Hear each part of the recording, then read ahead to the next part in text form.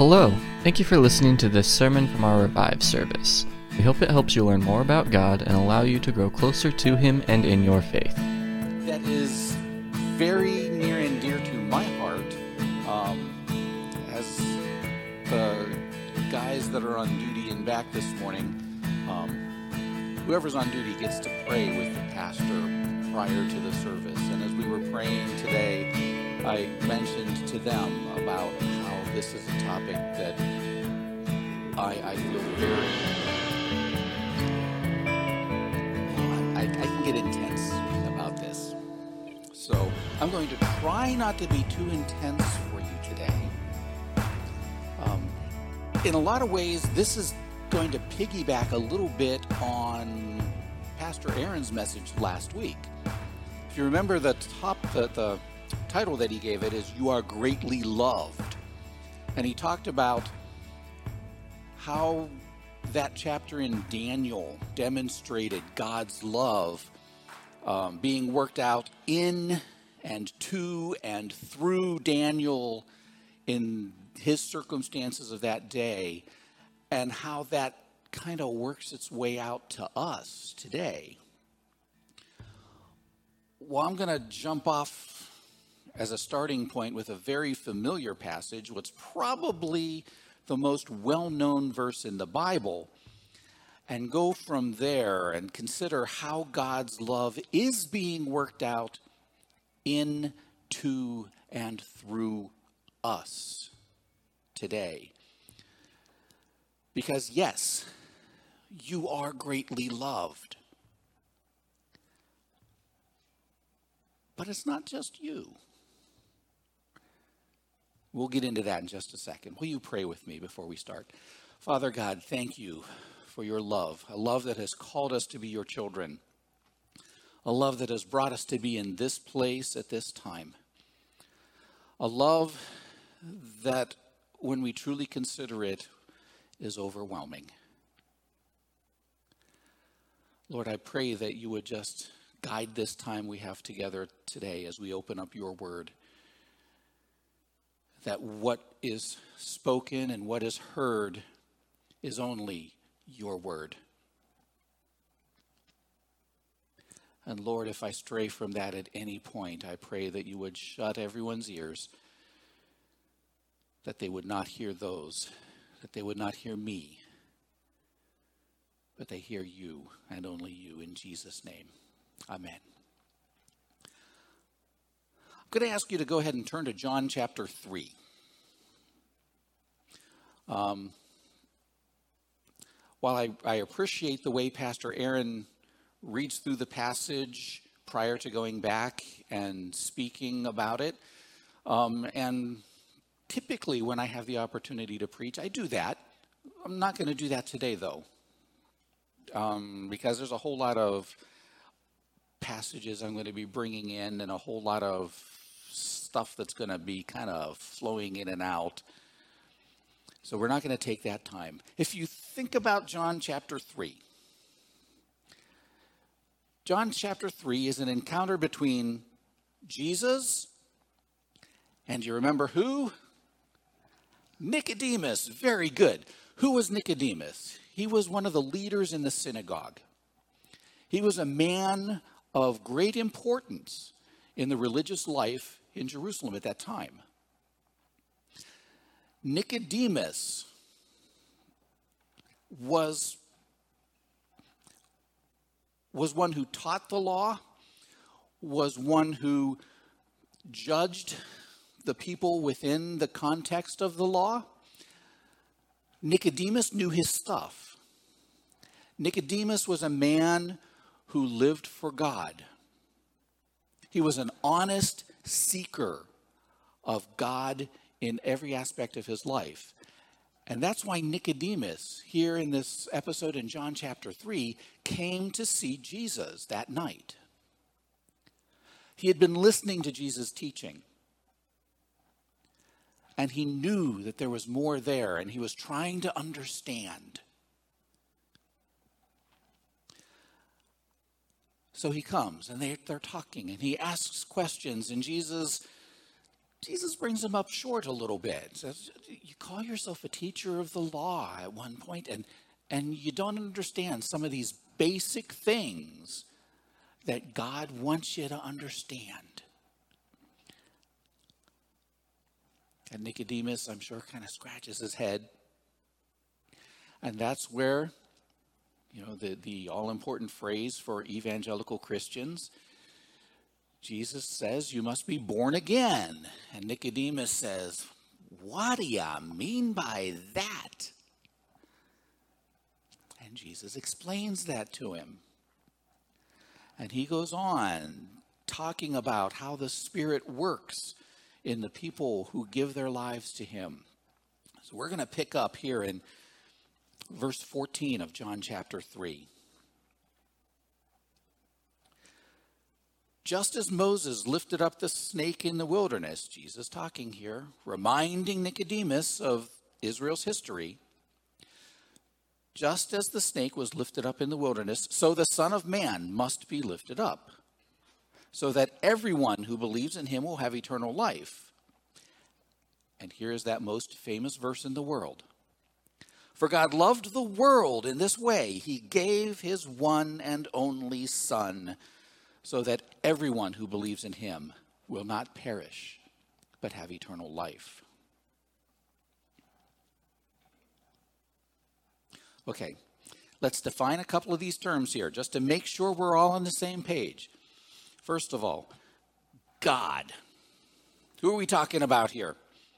We are talking about Jehovah, Yahweh, the self-existent one, the great I am. He is the Most High, the everlasting, the Lord of hosts, the God of Abraham, Isaac, and Jacob. He is the one whom Isaiah saw sitting high on a throne, lofty and exalted, with the train of his robe filling the temple.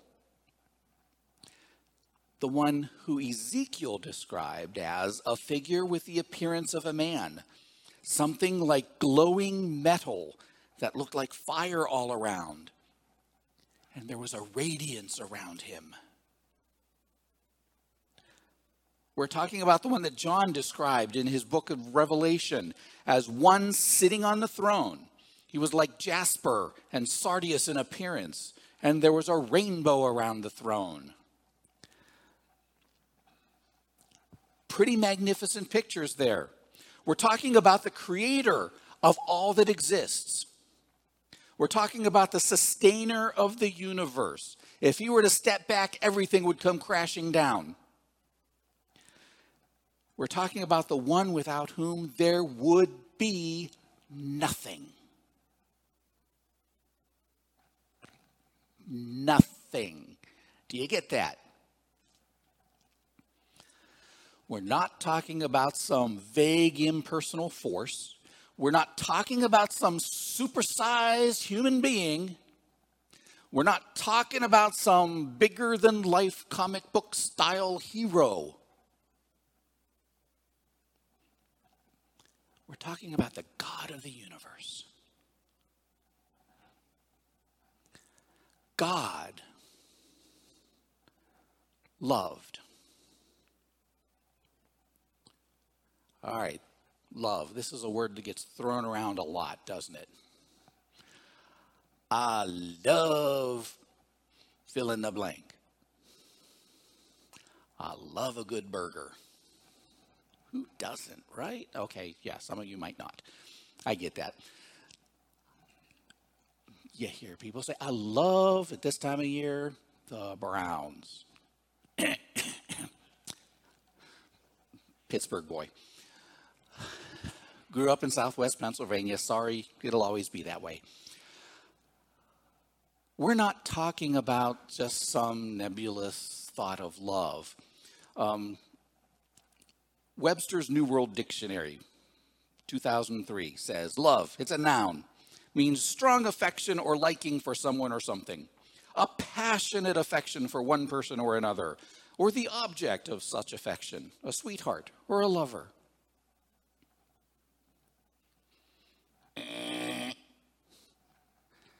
Wrong answer. That's not the kind of love God is talking about here. We're talking about a love that really cares only about what's best for the other. We're talking about seeking the highest good for somebody else. John actually defines love in one of his other books. The nice thing is it's really easy to remember where to find that definition. If the most well-known verse in the Bible is John 3:16, if you want to know where the definition of that love is, it's in 1 John 3:16. This is how we know what love is. Jesus Christ laid down his life for us, and we ought to lay down our lives for our brothers. A love that is fully and only concerned about what is best for the other. Not what's best for me, not what I need, not what I want, but what's best for them. God's love is a love that only looks to what's best for us, his creation. Isn't that amazing? The God of the universe is focused on what's best for his creation. Peter in 1 Peter 4:8 also mentions that love covers a multitude of sins. That's how God loves us. There's none of the romantic stuff here. Not that there's anything wrong with that romantic stuff. Right, Ellen? My wife. There's a place for that. But that's not what we're talking about here. God loved the world. What do we mean by that?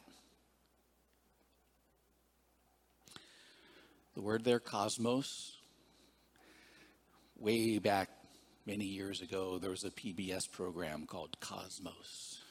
Carl Sagan, billions and billions of stars and galaxies. Cosmos, the creation.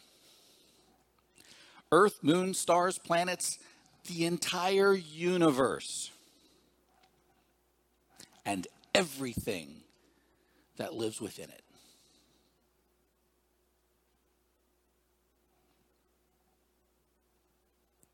That's what he's talking about with the world. Genesis 1, chapter 1, when God is going through the creation, there's a phrase that's repeated through Genesis chapter 1. At the end of each day, and God saw that it was good. Each day of his creation, God did his creative act. And at the end of the day, God saw that it was good. Everything he created. Until the sixth day, when God saw all that he had made, and it was very good. All of it. The whole creation. Not just the people. All of creation.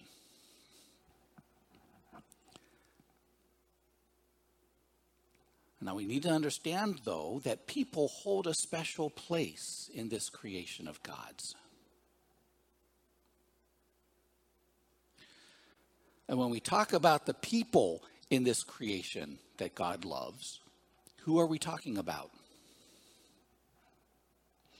Is it just us? We who gather in his name?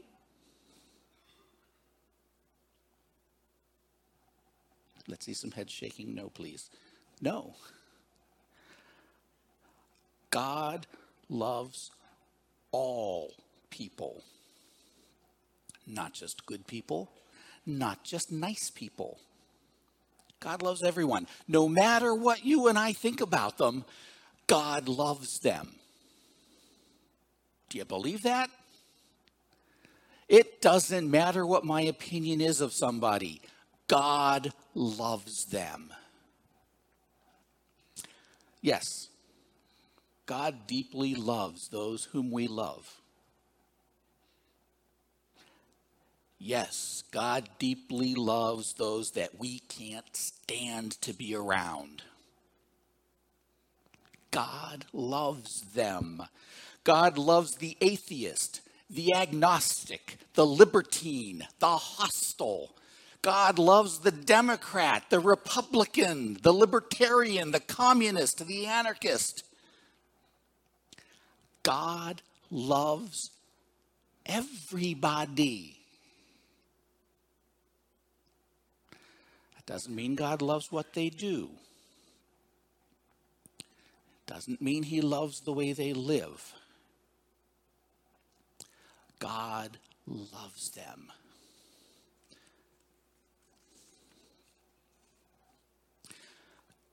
Consider the people that we see around us all the time. We run into people that we just would rather not deal with frequently, don't we? You know, if we're out shopping and there's somebody having a problem with the store and okay, now we're in line and we have to wait while they're yelling at the clerk. Or I wouldn't quite know how this works because I'm not on Facebook, but maybe we're on Facebook and somebody we know and that we're friends with posts something and they're going on a rant about something. It's like, I totally disagree with them. And what do?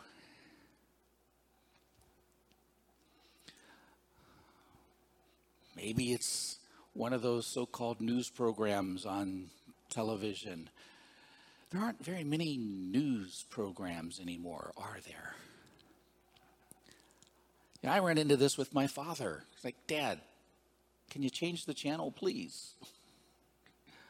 All this does is make you mad.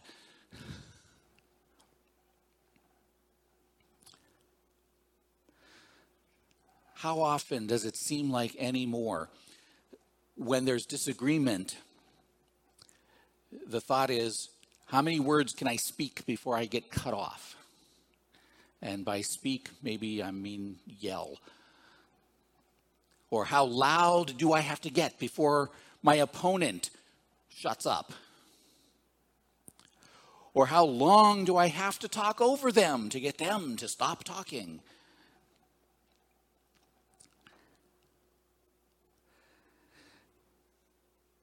The temper in the whole world today seems to be one of loud, angry expression of dominance.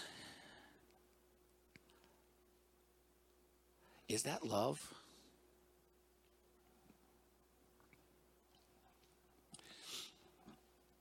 Pastor Ed alluded to this verse earlier, Matthew 9:36. Jesus, when he saw the crowds, he felt compassion on them because they were weary and worn out like sheep without a shepherd. When we see all of this madness going on around us,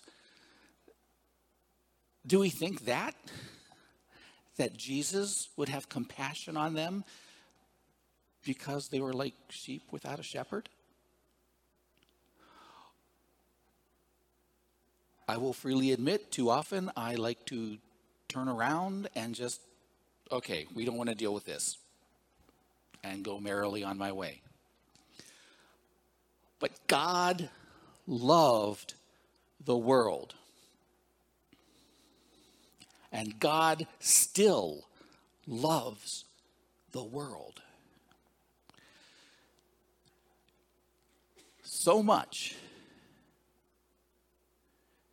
that Jesus came into this world with the purpose of dying to achieve forgiveness for our sins.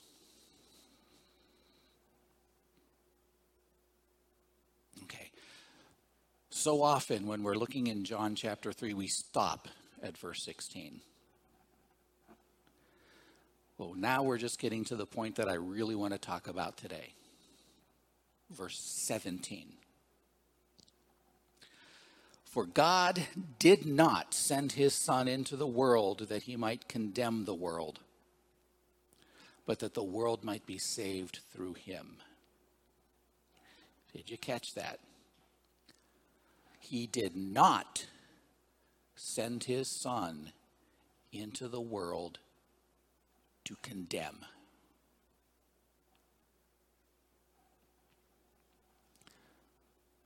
But what about all those sermons I've heard through the years? What about all that sin that he talks about?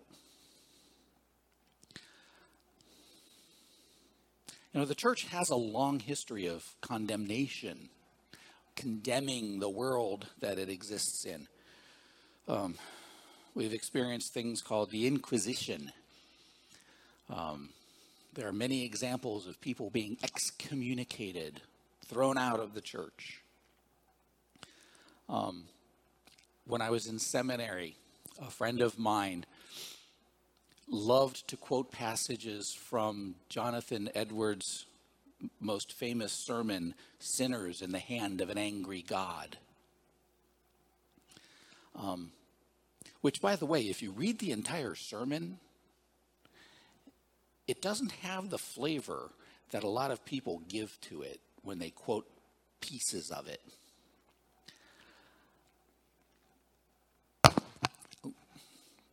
Remember the book of Jonah? Jonah went to Nineveh. And the message that he brought to Nineveh was 3 days and Nineveh is going to be overthrown. And once he preached the message, what did he do? Left town, went up on a hill, sat down and said, "All right, God, do it." What happened? Do you remember? The people of Nineveh repented.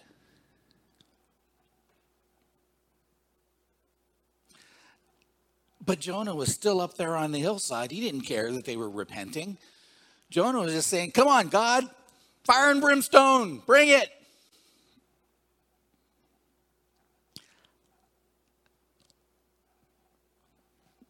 We don't ever do that, do we?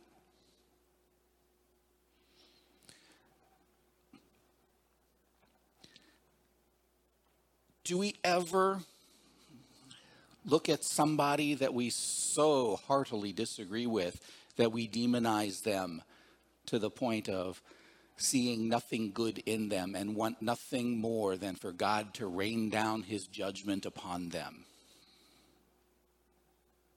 You ever been there?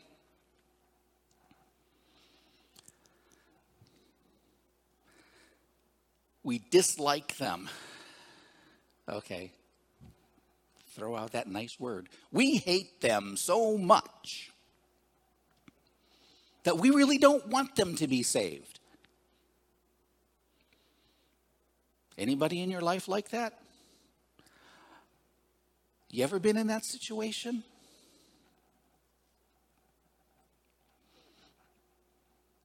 I have.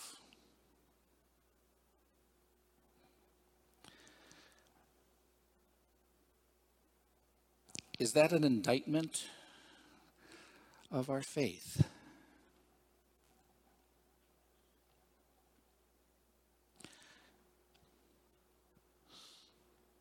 And a lot of times it's not just those outside the church that we have no patience with or we want to see God punish. Sometimes it's even inside the church, where we don't have time for people's mistakes, people's lapses in judgment. We don't want anything to do with somebody when they are struggling with sin or trying hard and failing to keep up with the challenges of life. I have an example in my own family, and I just found out about this about a month ago. About 75 years ago, my grandfather walked out on my grandmother and divorced her so that he could play house with somebody else. My grandmother had 2 young children.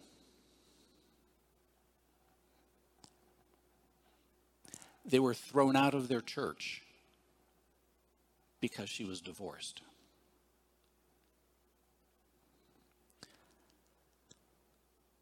How is that demonstrating God's love?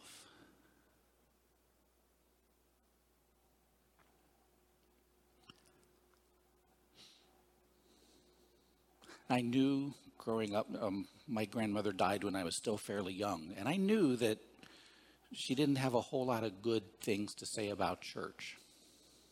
And I never understood why. All right, 50 years later, I find out why. How do we react when someone makes a mistake? How do we react when someone is in trouble around us in the church?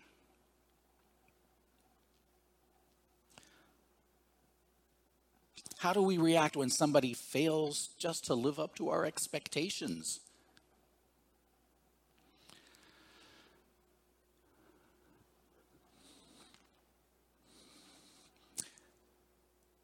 Matthew chapter 18, verse 11.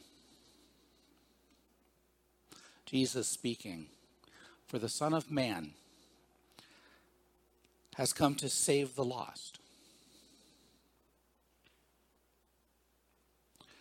Luke repeats this in Luke 19:10. "For the Son of Man has come to seek and save the lost."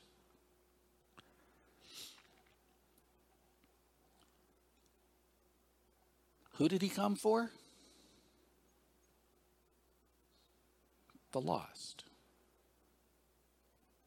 1 Timothy 2, verses 1 through 4. "First of all, then, I urge that petitions, prayers, intercessions, and thanksgivings be made for everyone, for kings and all those who are in authority, so that we may lead a tranquil and quiet life in all godliness and dignity. This is good, and it pleases God our Savior, who wants everyone to be saved and to come to the knowledge of the truth." Who does God want to be saved? Everyone. Everyone. Not just the people we like. Everyone. 2 Peter 3:9. "The Lord does not delay his promise, as some understand delay, but is patient with you, not wanting any to perish, but all to come to repentance." Who? All. All.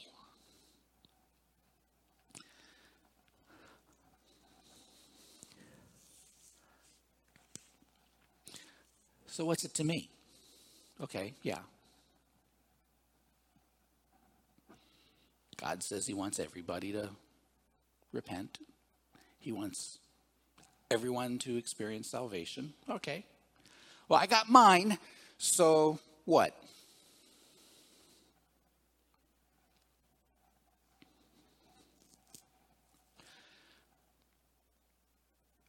There are times in my past that I have been guilty of being real aggressive when I've been in discussions with people about things of faith.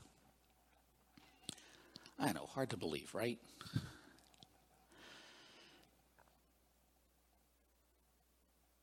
I would chafe.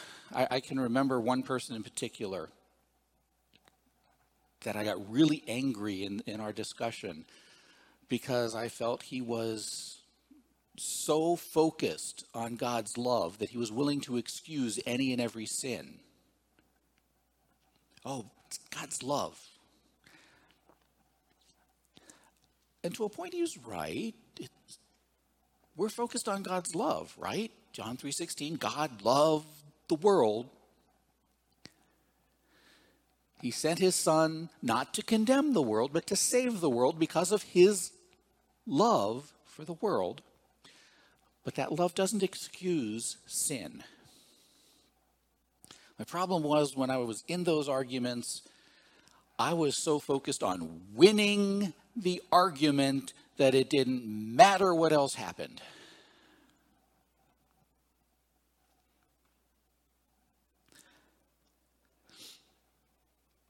Does it matter if I win? If I sacrifice the opportunity to introduce somebody to Jesus Christ?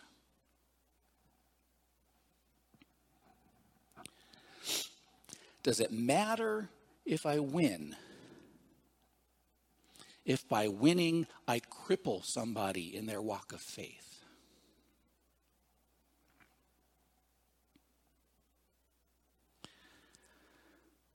The Beatitudes in Matthew chapter 5. The slide that's going to come up kind of abbreviates some of those, highlights a few of the things that I wanted to focus on with this message. From Matthew 5, starting in verse 5 and skipping through. The poor in spirit are blessed. The gentle are blessed, for they will inherit the earth. The merciful are blessed. The peacemakers are blessed, for they will be called sons of God. You are the light of the world. In the same way, let your light shine before men, so that they may see your good works and give glory to your Father in heaven. Let your light shine before men. That's not talking about the fire in your eyes.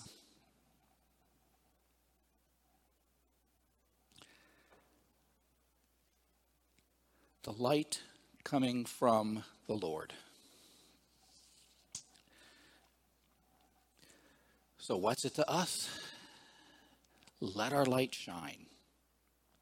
2 Corinthians 5:17 through 20 elaborates a little bit more on this. Therefore, if anyone is in Christ, he is a new creation. Okay, so if we have repented, if we have come to faith, we are even now a new creation. The old things have passed away, and look, new things have come. Everything is from God, who reconciled us to himself through Christ and gave us the ministry of reconciliation.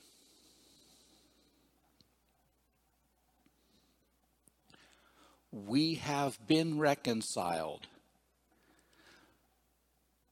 so that we can help others to be reconciled. That is, in Christ, God was reconciling the world to himself, not counting their trespasses against them. And he has committed the message of reconciliation to us. Therefore, we are ambassadors for Christ, certain that God is appealing through us. We plead on Christ's behalf, be reconciled to God. What's it to us? We're letting our light shine. And we are messengers of reconciliation.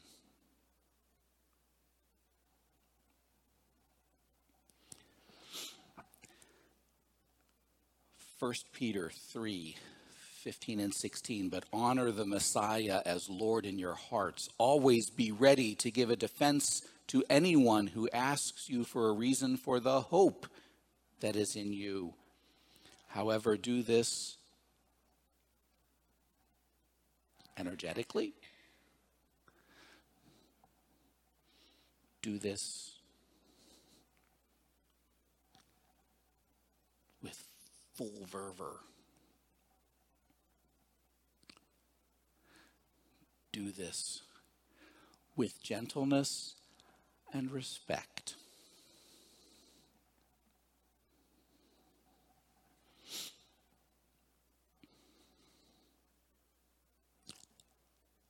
I was in my mid to late 20s when that finally sunk in.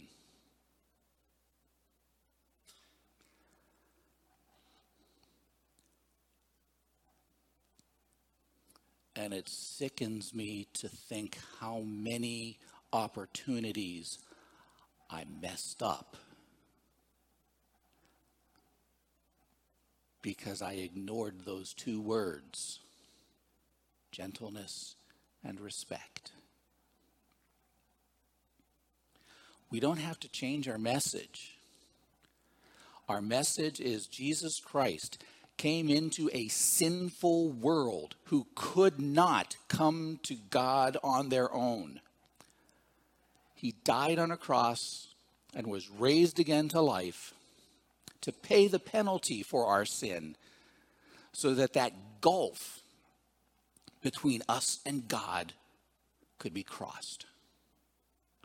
And anyone who accepts that finished work of Jesus Christ, anyone can be saved. Anyone can have that reconciliation with God by accepting the finished work of Jesus Christ.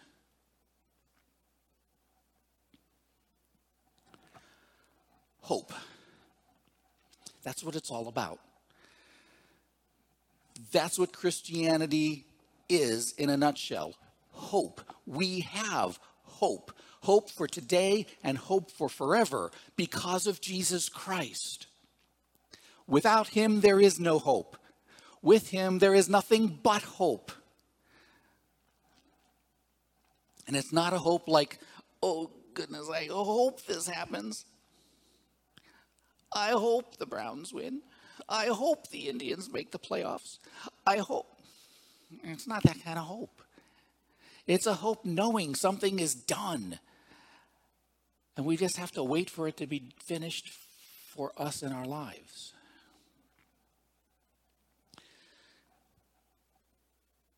A hope that reconciliation is done and we will see that completion at some point.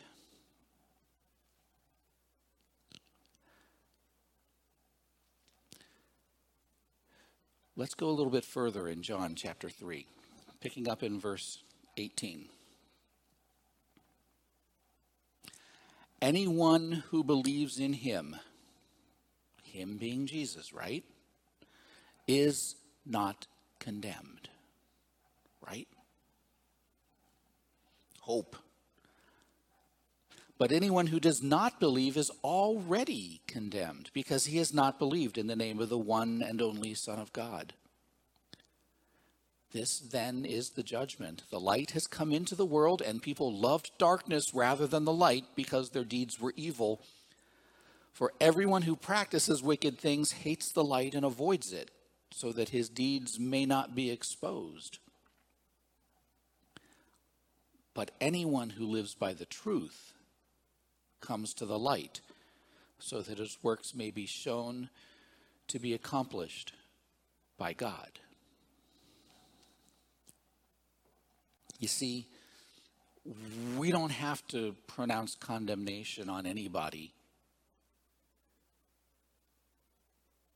Anybody who is separate from Jesus Christ is already condemned.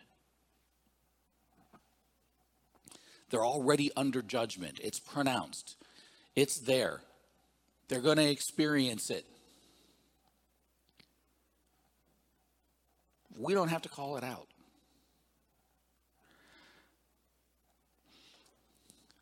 We are called to bring a message of reconciliation, to hold the truth of God's word up in the light of this world so that people can see his truth.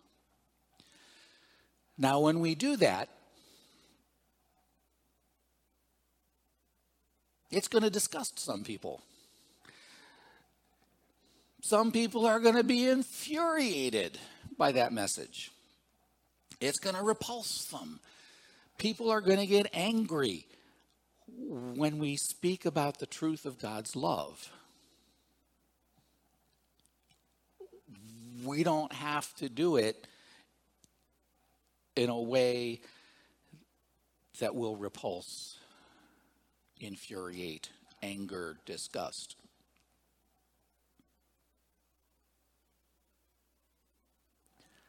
God's love will make some people angry. They don't want to hear about it.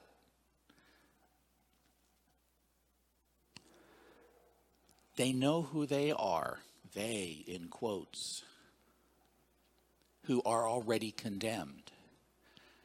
They understand that the life they're living is contrary to a biblical lifestyle. Now, not everybody will be able to put it in so many words like that, but they'll understand that the life they're living is not right.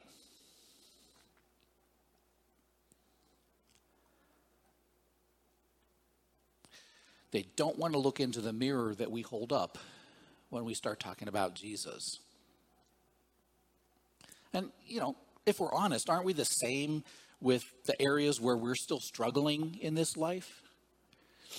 We don't like people holding up that mirror because we know we still fall short there. We know we still struggle there, and we don't want to keep being reminded about it, do we? So you can understand someone who is already condemned might struggle with hearing the truth of God's word. That doesn't mean we don't speak. That doesn't mean we just let them go their merry way and whatever happens, happens. It means we lovingly, gently, respectfully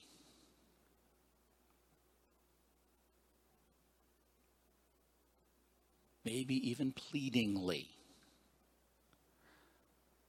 talk about reconciliation to God.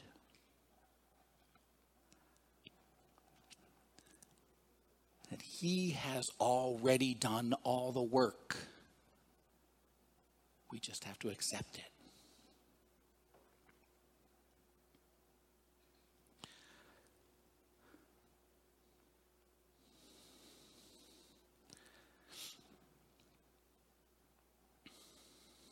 Romans 8:18-25. For I consider the sufferings of this present time are not worth comparing with the glory that is going to be revealed to us. For the creation eagerly waits with anticipation for God's sons to be revealed. For that creation was subjected to futility, not willingly, but because of Him who subjected it, and the hope that the creation itself will also be set free from the bondage of corruption into the glorious freedom of God's children. For we know that the whole creation has been groaning together with labor pains until now. And not only that, but we ourselves who have the Spirit as the first fruits, we also groan within ourselves, eagerly waiting for adoption, the redemption of our bodies. Now in this we hope we are saved. Yet hope that is seen is not hope, because who hopes for what he sees? But if we hope for what we do not see, we eagerly wait for it with patience.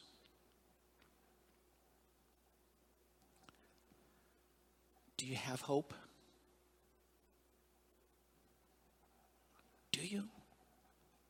That hope that comes from knowing Jesus Christ is your Lord. That you are counting on His completed work and that alone for your relationship with God. That you stand on His righteousness and His resurrection. Do you have that hope? Can you explain the reason for the hope that you have to somebody else?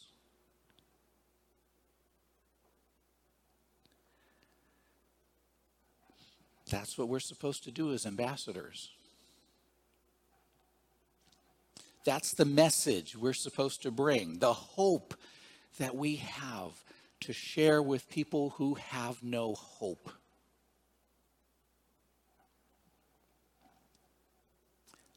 Can you explain the reason for your hope?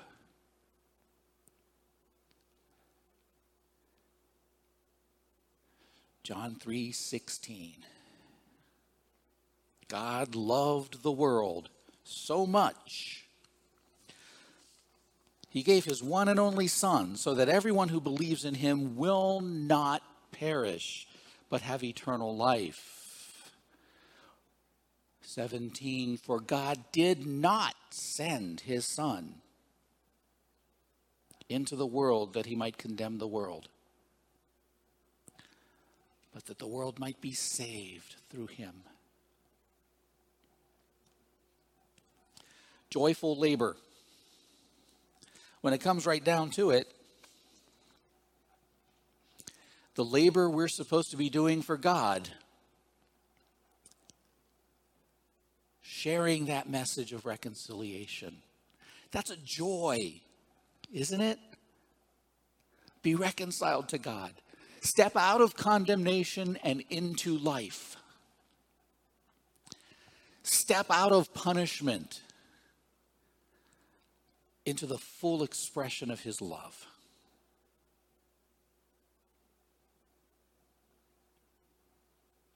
Our labor in Christ. Joyful labor. Will you pray with me? Father God, thank you. Thank you for your Son who has completed his work and is continuing to work through us in the world today. Lord, help us to recognize that wherever we go, we can be about your business. That we can demonstrate your love in the same way it has been demonstrated to us.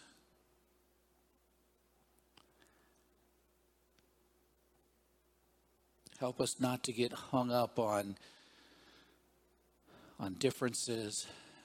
Help us not to get hung up on how lost some people are.